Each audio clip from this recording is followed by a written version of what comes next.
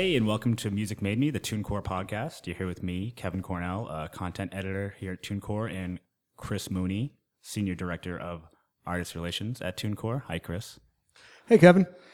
Today, we're going to be chatting about how independent artists can further their promotional strategies online. We're going to be joined by TuneCore artist Carter Reeves and Lever & Beam's Director of Marketing, Doug Smiley.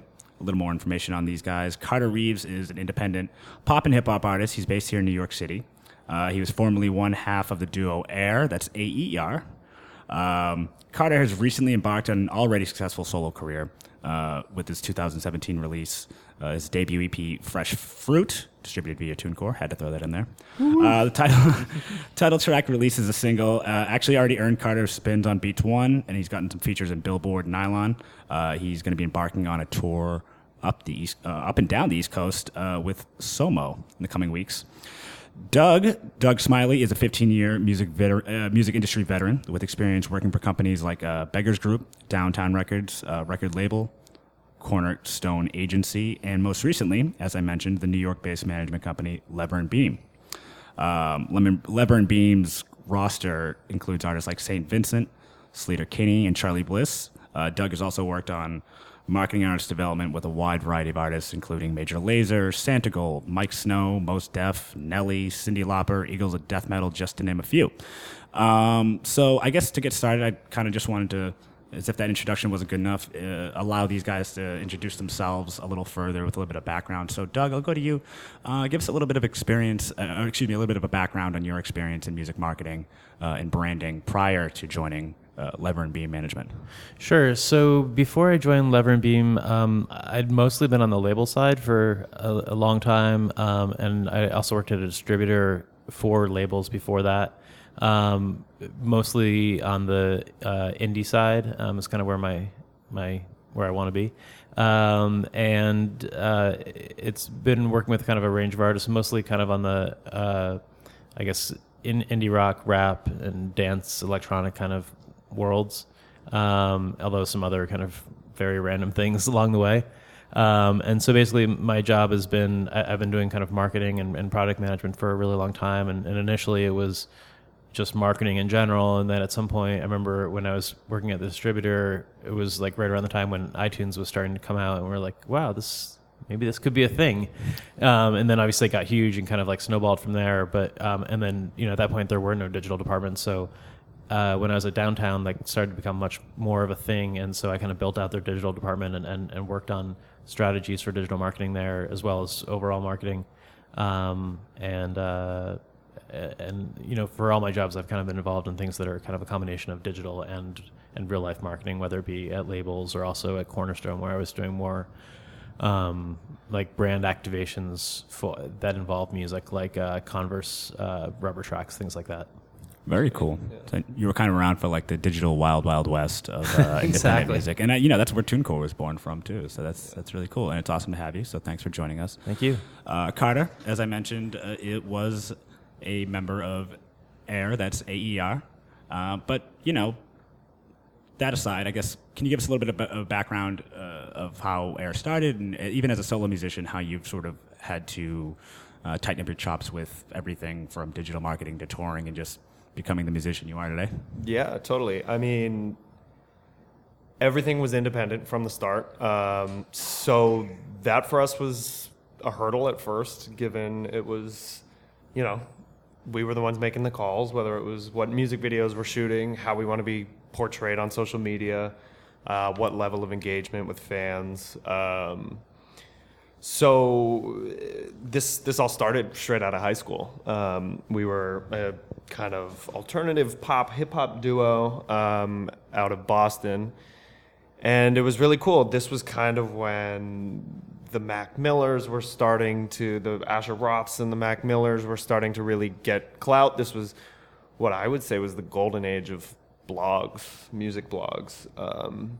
When you'd get posted up on Good Music All Day, which was a big blog for us, and you'd see the fans rolling in from all across the country. So I'd say it was right when also people were really starting to utilize Twitter and Facebook to connect with people all around the world, which was great because I remember the first time we ever said, hey, where should we come tour? We had tons of people saying, come to California, come to California. And for a high school band, who had no previous experience, didn't really know many people in California, it was, okay, this is great. How do we connect with these people from across the globe? And now how do we capitalize on that? So Air had a really successful 6-year run of, touring heavily, and music videos were huge for us, and social media engagement was huge for us. And then Instagram came along, which changed everything. But the most beautiful thing as well was how we were distributing the music, which shout out to TuneCore. You guys have had our back from day one, which was great because to have the power to really reach all these platforms that at a certain point when, like you were saying, Doug, when iTunes was the renaissance of the digital streaming and digital music felt unobtainable. But then to kind of be like, well, yeah, you can still be an independent artist, but be in the ring with all these legit other names was huge for us. And I think that's kind of what set us off. We were number one on iTunes and did all this great stuff. And that definitely put us to where we are today, where we were. And now I'm a solo artist and looking to start over. But that's awesome. Yeah, and it's cool too because like what we were talking about, jokingly about the Wild Wild West. It's like you sort of stepped in 2.0, right? Because you as a brand new independent artist were able to leverage the second edition of some of these platforms, right? You were maybe stepping away from MySpace and focusing more on Twitter and leveraging those to build relationships in other markets, right? Mm-hmm. And that's a great thing. I think one of the there's a lot of things to take away from it, but I feel like there's so many different things that have come and gone and formats and social media platforms and blah blah blah. But I think people need to think about how to be creative and how to present themselves, irregardless of what the platform is, because there's always going to be some new next thing. Like there's always going to be a wild west of the internet where like new things are coming out, whether they're coming from iTunes to going to streaming, or streaming going to the next thing, or going to augmented reality or VR or whatever. There's always going to be some wild west sort of thing. So I think people need to be kind of creative and think outside of just like, oh, this is what I'm gonna be a huge guy on Twitter or a huge guy on Instagram. It's like, well, what happens when Instagram goes away? Right. If it goes away, Yeah. How did you, if you were on MySpace, how did you help sort of transition your fans to the next platform, or were you in some ways following the fans to the platforms? Good question. I would say our biggest platform in terms of social media outreach was definitely Facebook. So this was all post MySpace. Okay. So we started probably making all these pages 2010. So I think but maybe nonetheless, Facebook to Instagram, like you're talking about, So Instagram had yet to even be a real player in the game. Mm-hmm. So it was this weird middle ground. Where maybe we had a MySpace page just because you kind of had to have a MySpace page. But Facebook... for the record, I probably have a MySpace page somewhere out there. Confirmed, Who's in your top 8? Yeah. maybe shout out to my high school girlfriend, Tom. Top 8. Yeah, Tom and Air. But yeah, Facebook definitely felt like the biggest outreach for us off the beginning, off the bat. And then Twitter was definitely a huge part. This was also when YouTube was, you could grab a nice Canon DSLR with your friends, walk around town, shoot a little music video, throw it together all janky in iMovie, and then post it up, and it can do real well. So we hit a really cool middle ground between kind of like post MySpace, post Bandcamp, but Facebook and YouTube and Twitter were really helping. So I find it interesting, the two of you being here, one sort of being around more calculated campaigns, one having the experience of just a rogue artist that saw a lot of success by doing it his way. Mm-hmm. Doug, I wanted to ask you, being behind some of those digital marketing campaigns that are a little bit more formulated, more, well thought out with some money behind them, for an artist in Carter Reeves' shoes now, or who is him in 2010, are you seeing more opportunities and experiences for artists to take advantage of online promotion that maybe didn't exist 10 years ago, in your opinion? Yeah, I mean, I think there's definitely, as the internet matures or whatnot, I think there's definitely a lot more opportunities for people to kind of just do it themselves, more than ever, whether it be creating your own, you can make an album on your iPhone, you can make a movie on your iPhone, you can, promote it on your socials, you can like do all sorts of things. At the same time, like there's more noise out there than ever. I mean, not only from like all the millions of other artists that are out there, but also like video games and movies and any entertainment format is competition for someone, potentially like spending money on your music. Not that you necessarily have to think about it that way, but so I feel like it's like a yes and no sort of situation. I think there's definitely more opportunities out there, and there's also a lot of different challenges. The real challenge is how do you take advantage of these kind of opportunities that are out there for artists, whether it be putting a video up on YouTube for no cost or doing some sort of crazy social campaign. How do you do those sort of things in such a way that's out of the box enough to really make a splash and make noise out there? And I think, when you're at a label, you have more money to throw at those things. So ideally, you're still coming up with creative ideas, but you have more of a budget to put behind. Although I think a lot of times labels kind of get stuck in like, these are the 10 things we do for every release. Sure. Which is where I think, that's where Carter has an advantage as an independent artist because, either A, the artists like don't necessarily know these are the rules of marketing you have to do, or they do and they don't care and they're like, okay, well, I want to do some stuff that like no one's ever seen before. And I think like, you have to do like the 10 rote things that you have to do to promote a record, yes, but like doing that one thing that no one's ever thought of is going to be the thing that's really going to like take you to the next level. Like, I feel like your whole job as kind of marketing is trying to create excuses for fans to talk about you to people who've never heard of you or people who might be a fan but could become a bigger fan. And so if you come up with an amazing video, that's an excuse for them to talk to their friends about you. If you come up with like some crazy show routine, like that's an excuse for them to talk about you. And creating those excuses and making it easy for people to talk about you and to share your music and what you're all about is the name of the game. I find that really interesting too, because like you said about having more money to throw at something, and I think that's where kind of like the label side versus kind of the quote rogue indie side really there's a contrast there, because for us, I think it was the second album we released, what we realized was our best marketing tactic was being transparent to the fans, being there, tweeting back, being at the shows, liking people's comments on YouTube, really dropping that veil, dropping that pedestal from celebrity to, or from fan to artist, and being as if these artists could just be your friends or someone you wanted to hang out with.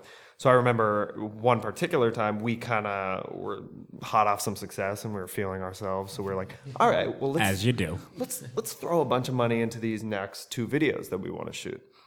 And so we had a big budget for these videos, and you watch the videos and you go, oh, well, these are a much bigger budgeted videos than everything else they've done. The past stuff they've done, it just felt like, they put a camera in the hands of their friends and walked around town and just shot like a really personal video. So we threw a bunch of money at these videos and they didn't perform well at all. They didn't do well, and people kind of, or what we were reading from the comments was, well, why are you guys trying to, the charming thing we loved about you was that it didn't seem like you were throwing so much money at this. Like, it was so much more real before. Why is it right? Like... Because we had felt like, oh, well, we've reached this next step. So now, in the traditional marketing textbook, it's time to step it up a notch and really get. Yeah, I feel like videos are kind of a perfect example of that, because I've seen so many videos that cost nothing that were just had an amazing concept and took off like wildfire. And then there's ones where we spent, tens of thousands or hundreds of thousands of dollars to get it together, and it just totally fell apart because there wasn't a concept. And it doesn't matter, it's kind of like, how people like, if you're not an audio engineer, like you don't necessarily know when a record's been mastered or not. Right. Like I think in the video world, like people don't necessarily even know like, oh, that was shot on a high quality camera or that one's not. But they do know like, oh, that's a dumb idea or that's like really entertaining. or it's entertaining and dumb. Yeah, I know. And I'm tempted to think of specific excuses where I've seen that go down too. When I was doing music publicity and we were, pushing videos, and it's like it was kind of a glory age for pushing videos to blogs because it could get your attention. Yeah, and it's a really kind of flat world too. I feel like in that like a small artist can really just have something that's like genius and really take off. Like, I mean, this was a couple of years back, obviously, and they're on Capitol and yada yada yada. But OK Go, I think is just genius in the way that their videos are so much bigger than they are as a band, which is really rare. Like usually, like I feel like how popular a video is a function of how popular you are as a band. But everyone wanted to watch those things. They're super entertaining, like beyond if you were a fan of their music.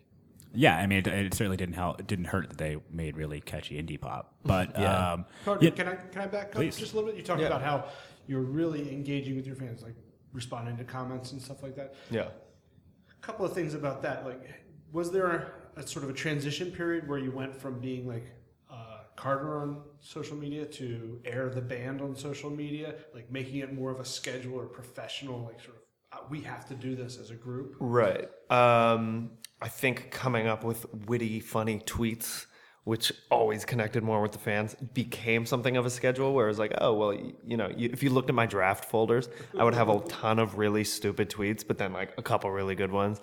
And so, I mean, yeah, it definitely kind of needs to become a schedule. You need to be in the mindset of, utilizing daily thought and seeing something stupid on the street and taking a picture of it, because for all you put a funny caption on top and that's a post that really connects with people. You get some retweets, this and that.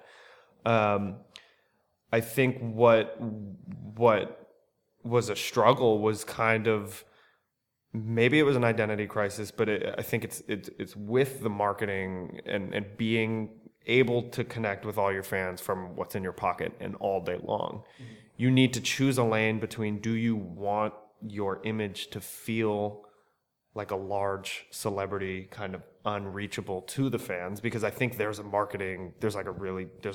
to that from marketing. Or do you want to be down and dirty and speaking with everyone and really making those connections? I remember a friend of mine, she told me, she said, we were on one of our first tours and we were doing meet and greets and we were physically there, shaking everyone's hand, taking pictures, doing this. And she told me, she said, my dad used to tour for the Ramones and this would never happen. Something like this would never happen. These dudes would walk straight from their bus to the stage, straight from the stage back to their bus. And that's half of what sold them. It's because they had this allure. And so I think a lot of people these days, for example, I think G-Eazy did a really good job at doing this, which is, he slicked the hair back, he put the shades on, he put the leather black jacket on and really reached this celebrity allure. Whereas for Air, I think with those big budget videos and with stuff like that, we may have tried to do that, and kind of people looked at us and were like, well, wait, you guys are like the friendly neighborhood guys who feel like you're our friend. What are you doing now? So I think we realized that daily connection and always being there for your fans is so important, and that's so much of what the marketing sounds like was. You had your voice, but you were trying to maybe we have to have this other voice to our fans. But right. Your fans basically said, no, right. We like the other guys. Yeah, exactly. That's interesting, and I mean, it begs the question too. And I kind of wanted to ask both you guys this separately, but also, I want you to converse over it. Yeah. Well, this is awkward. But I wanted to, like in 2017, I kind of wanted to, having experienced what you've experienced, and I'm thinking immediately again of your draft folder, which like makes perfect sense. How organized, when it comes to DIY, do you think an independent artist should be when it comes to their sort of marketing strategy? Like, at what level of organization do you feel like is too much overthinking, and what level is where they need to really rein it in a little bit and tighten it up? I guess. I feel like we're going to have very different views of yeah. this. So, I mean, I kind of feel like this is total cliche dad line, but I think the 6 Ps are important, which is prior planning prevents piss poor performance. See, if I had planned, then I wouldn't have said that so poorly. I think it's really important to plan things out, and like a musician practices a song 100 times before they go on stage and actually perform it, and then they go on stage and it looks like it's effortless and like they just kind of picked it up. Like that's in a perfect case scenario, that's the best case with marketing. And I feel like, you have to think a lot about what kind of image you want to put out there and what sort of marketing you kind of want to have with it. On a basic level, like with social media and communications, I set up a calendar for our artists where we try to think out, as long as possible and say like, okay, well, through the summer, we know that you're going to put out this video, you're going to have a new single, you're going to be playing at this festival, you're going to do these shows, yada, yada, yada. So like we know like we're going to have X, Y, and Z that we can write about, maybe write those in advance and get all the hashtags and the links and stuff ready in like a shared Google Doc so that everyone can kind of see it. And then you can also say, oh, hey, well, between May and July, it's actually being really dead, which I can see from this calendar, like, what can we put in there to kind of keep people excited? Maybe we should do another video for that time, or maybe we can do some dumb viral thing, or whatever, like just to kind of plan it out. And then I think also for that's kind of like a more concrete level, and I think like the more abstract thing would be, I feel like a lot of times artists kind of think of like the visual side of things as like, oh, I have to do this promotion, and I have to like think of an album cover art, and it's such a pain in the ass and all that. But I feel like the most successful artists are ones that consider the artwork to be part of the art form. And so, what they wear is part of the art form, what the album art is part of the art form, the music videos is an extension of that, all of that. Even the marketing campaign is part of the art of that project, in the best case scenario. Like if you look at like the David Bowies of the world, or like, even like I worked with Santi Gold for a long time, and she had a really strong vision of everything from the cover art to the music videos to what she would wear and what people would be doing on stage. And so it all kind of tied in well together, and it didn't feel like, oh, we have to create this marketing piece. It's like, oh, we're going to create this artwork, and it's going to be a statement unto itself almost that extends the album. And I think when you can reach that level with the art and the promotion and the marketing, it creates a really compelling thing that people want to get into. It's a world that you can jump into. Sure. So it's almost just looked at as a certain level of cohesion across the board, and right, I think that can be applied to picking your social media creative. It's the same thing. Like if you're gonna have 3 singles and you're gonna plan it out over 9 months, then you could potentially have like artwork that's related to each other for the 3 singles, as opposed to if you're just like, I don't know, man, I got the song, I'm gonna like just drop one in March and maybe whatever, like then like this stuff's not gonna be connected. It's just gonna be kind of random things that aren't gonna build on each other. Right. I'm gonna shop it around some labels. I'm gonna see if I get some. If I'm gonna label by May 1st, we'll say it is, put on the blogs. That's not a real plan. Carter, if you could weigh in. Yeah, we don't disagree very much at all. I think what just the main thing is that with a bigger team with more capital behind it, it's a lot easier to be an artist who has that strong vision and knows what they want to have on stage, knows what they want to look like, knows what they want to dress like. Because then you make a call and you say, hey, here are all my crazy ideas. No, you do it. Do you mind putting in some legwork to figuring out how we can make all this happen? So where I'm at right now is, my team consists of the music side, which is all like my friends and producers and writers that I've been working with. And then my marketing side, which is me, my manager, and then his the team he works with at his management company. So what I'm having, not trouble necessarily, but like you said, I mean, the cohesion between a brand, you go to someone's Instagram, the colors all feel the same. The images feel the same. Like you said, with the single artwork, for example, I'm wearing a shirt with my single art on it. And the first the first single was half of my art, and then the second half was another half of my art for the single, and then when I actually released the EP, it was the whole artwork with me on the cover. Well, that's cool. So that's stuff that I thought of on my own, and I feel I'm creative enough to think of this stuff and really do it. But then when it comes to the execution, it is hard and definitely tiring to kind of be the one running point on all this.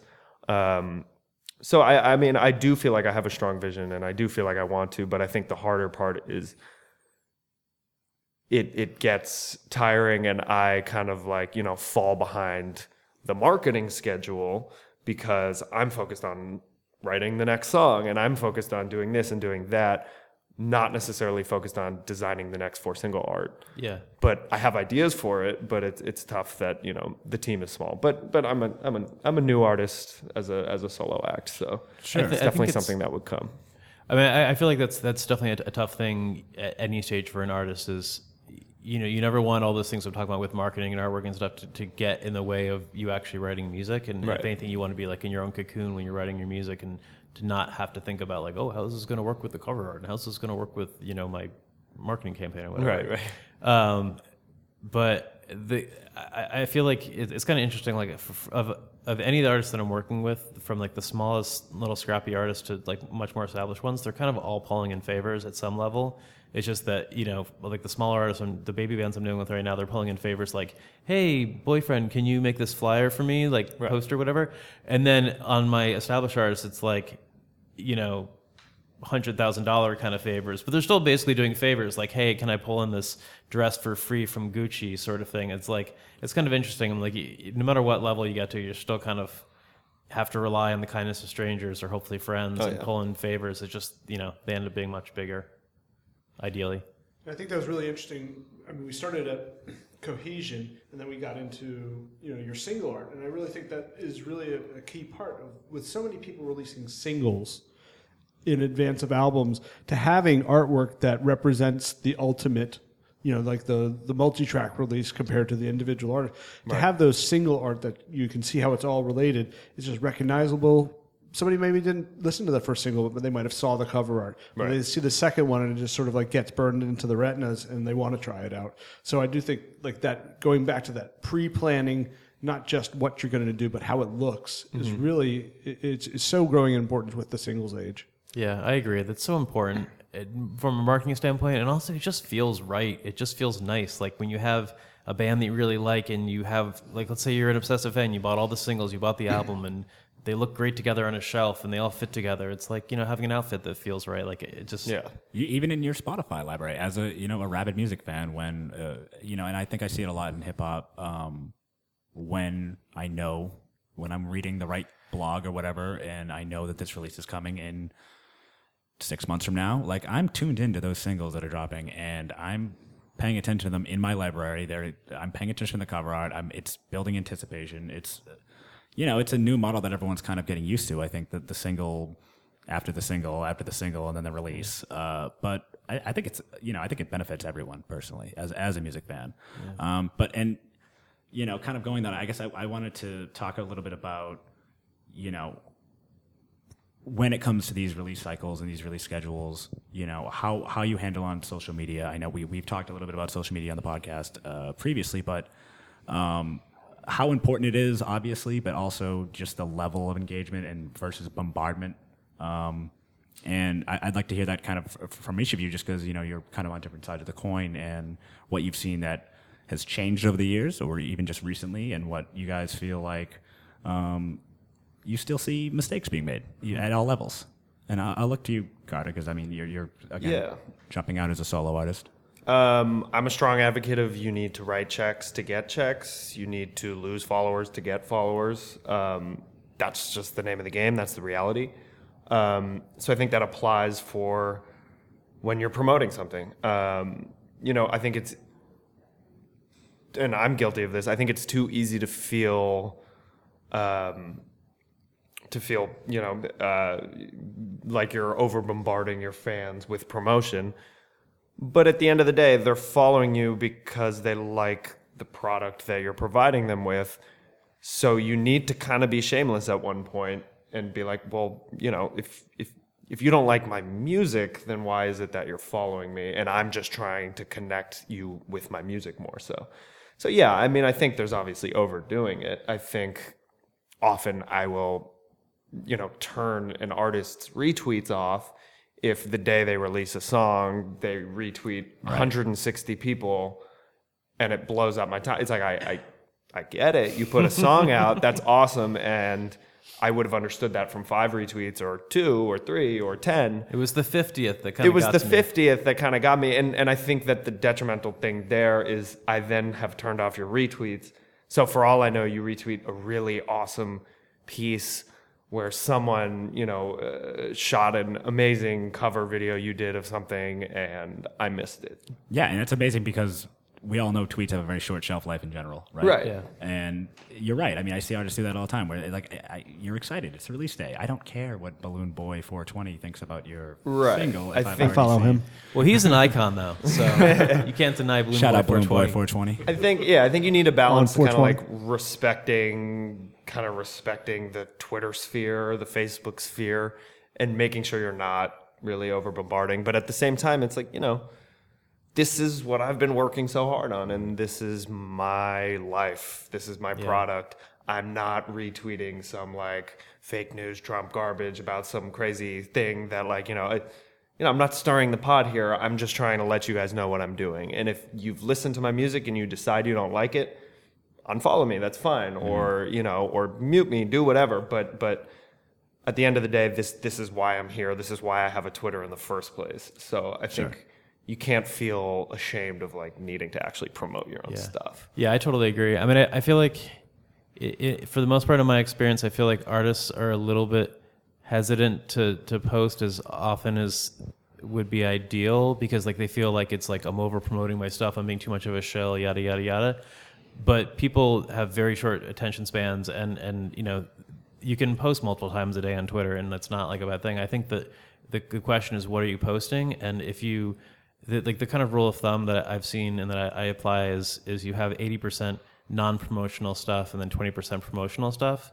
So 80% of it can just be like, hey, ideally it's like sort of related to music at least. Like, hey, I'm on the road. Like, look at this jerky we got on this tour stop, or Venison. Look at this venison we got on our main club date. But then you kind of put in a promotional thing like, hey, our album's for sale, blah, blah, blah. But then you can also even apply it to the individual post. Like, okay, instead of just saying, hey, our album's for sale, buy it, put in like an interesting story that ends with, and you might want to buy our album. Like, because so many more people will look at that post and click on it and share it with people than if you just had said, buy this. And that applies to from small artists on to even huge artists. If you're just putting something that's a straight promotional, like buy this, people are they're not going to be as turned on as if you kind of wrap it in an interesting story or image. I was saying, I think one of the most underrated elements of social media marketing for artists is touring, and whether it's regional, whether it's national, whether it's international. I think it provides the best organic fodder Absolutely. for social. Yeah, there's so many excuses to write about things, and for the 10 hours a day when you're in a van as opposed to doing your show, like, I mean, honestly, like, what else are you doing? Like, right. Can you imagine if the Replacements had Twitter? Oh, they'd be killer on Twitter. I think that might be more of a Snapchat kind of band, but we'll see. Yeah. Well, what Doug was saying, just kind of, I think the way that I've been thinking about that recently, because sometimes I feel like I've caught myself in doing too much promotional or just like dry, boring tweets with a link and a buy and a share. Sure. The way I see that is, if I were reading this, is this something that my manager emailed me saying, here's the copy for the next 2 weeks, and I just said yes? Or can I make this a little more interesting so that if someone reads this, they go, oh, this looks like he actually put some personality into this. So that's kind of what I've realized I got to stop doing, and I gotta start adding some more flavor to these posts. I mean, for example, I was at Billboard the other day and played like a live set with them, and it was great. And I was about to post a picture of them, and I was gonna say, hey, thanks so much for having me out. And I was like, well, wait a minute. I can make this so much more interesting. I can add a little more flavor. And I've seen stupid photos do really well on Instagram or on Twitter with a hilarious caption. Right. And if you add that personality and you make it less like, oh, yeah, well, that's just a bland promotional tweet, I think, like you said, the connections go so much deeper, and it encourages you more so to actually engage with it or retweet it or follow it or whatever. So. And that goes back to the organization and the 80-20, where you can use some sort of scheduling app or something to get your 20%. You set up your tent poles, like my video is going to drop, pre-schedule that tweet. My album single is going to release, pre-schedule that tweet. And then all of your personality can be that 80% in between those tent poles. Totally. And that's also if you're at a stage in your career where you have a manager, that's a nice way to kind of break it up between you, where the manager is kind of writing out the tentpole things of like, okay, the album's out, the video's out, the blah blah blah, and then you as the artist is kind of filling in the color in there. Sort of related to this and just kind of in general, I feel like one of the best things that artists could do in terms of kind of studying interesting ways to market their records and how to have a voice on social media and all this sort of stuff is to really just look at different artists and see what they do, because one of the nice things about the digital age is it's all out there. It's really pretty easy if you do the research to do a complete, you can figure out exactly what an artist's total marketing campaign is just by like looking at different points in time. Like if you want to look at, what did Chance do for his last album? Like how did he announce it? If you look around at a certain date and time, you will find out how he announced it. Okay, what press covered that? If you look at those date range, you'll see who covered it. All right, how did he put out his next single? What did he do there? Oh, I see. And like it's all there, and you can put it out and make like a book report and just say this is this artist and how they laid out everything and what can I take from it. And even artists that are in a different genre from you, or even brands or products for that matter, if it's an interesting marketing idea, like look at that and research and think, how can I apply this to what I'm doing? Because especially if it's an idea, if you tweak it and so it's in a different world, you can kind of make it new.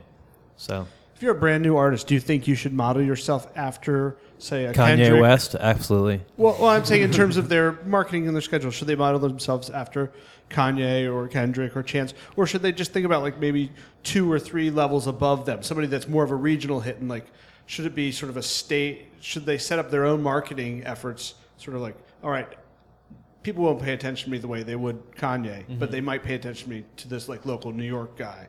Yeah. Or do you shoot for the stars? I think it's a good point. I mean, I think you kind of have to look at both, because sometimes the kind of the biggest, most creative ideas are coming from big people just because they have either A, they're geniuses, or B, they have huge budgets, or sometimes both. But I think there's a lot of value in looking at artists that are your size, or like you said, slightly bigger than you, and seeing what they're doing and how they kind of got to that next level. It can definitely make it a lot more realistic in terms of, okay, I see how they did it. They didn't have any money either, but they made this work, and it's very easy for me to do that. I think there's a lot of value in it, and it's, obviously my examples were kind of all big names, but like that applies to anyone that you can see online that has a vision and how they laid out their record. I think there's a lot to that. I agree. I think being an independent artist, there's constant temptation. Everyone gets excited about a song. I get so stoked on a song. I want it to be out next week. So the temptation, I think, is potentially really dangerous because, I'm not Drake. I can't just drop 2 songs at midnight one night on SoundCloud because I'm drunk and I just made it in the studio and I think it's hot. And then, 3 weeks later, it's Hotline Bling and it's the hottest song. You know what I mean? Mm-hmm.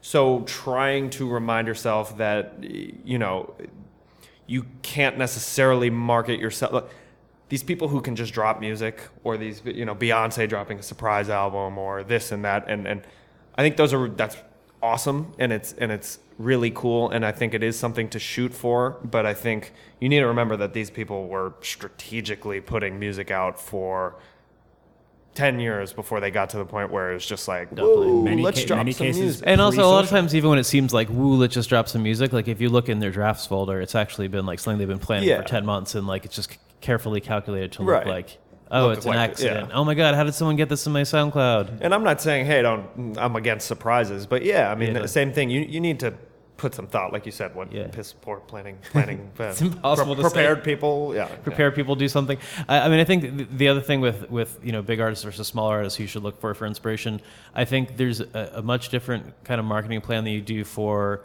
an artist that already has an audience, and you want to figure out how to activate that audience and make sure that they know about a new record and come out and see them on tour, versus a band that doesn't have an audience, or it's a very small audience and you want to grow that audience.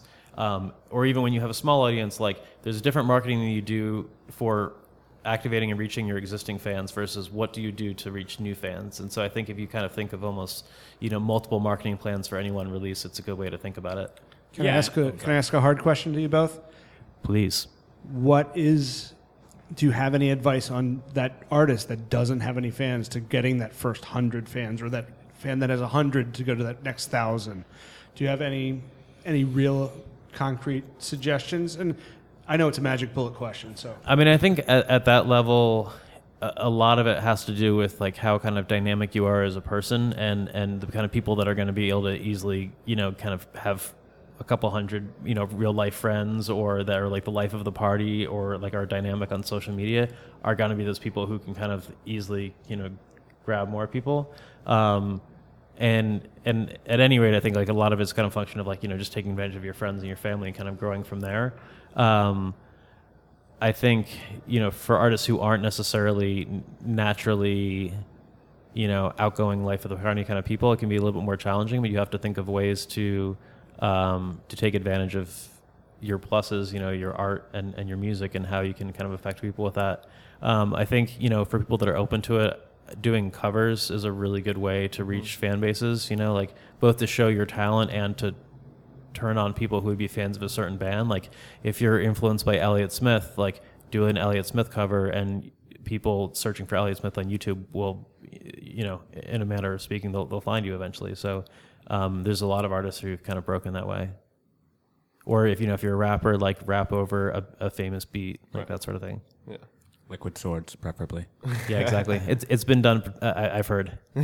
Well, on that note, one thing I wanted to touch on was when you're starting out on, as an artist, regardless, if you have 100, if you have 1,000 followers, how important are those initial followers to an artist that's really starting to build their career? Because we want to bring it down to these artists that are maybe first starting to perform more, and that's how they're maybe getting fans. Maybe they're actually starting to regionally tour, and that's how they're starting to get fans. But I mean, as a music fan, it means a lot when an artist just engages back with you, I think. Yeah. Even if you're promoting this stuff, or if we're talking hyper local here, and Carter, originally from the Boston area, if someone comes up to you and is like, dude, I saw you at the Middle East Kid, it's like that's gonna be your buddy. Like you're gonna bump into him. He's gonna buy everything you like that you put out. And I wanted to kind of get your thoughts on how to properly engage with those people early on in your career. So yeah, I think kind of taking yourself, you're your biggest fan, ideally, in a perfect world. I think you need to kind of, I don't want to say compromise, but I think you need to be realistic with your standing in the music world at that time. So I think what that means is, if it's working with an artist that maybe you're not 100% down with, but together you can make something great, you should do that. I think that if it's, I want to have this celebrity allure, but, this is someone who's telling me how much that I've positively affected their life, I should maybe, show some gratitude back. I think it's really important to not forget that even in the early stages.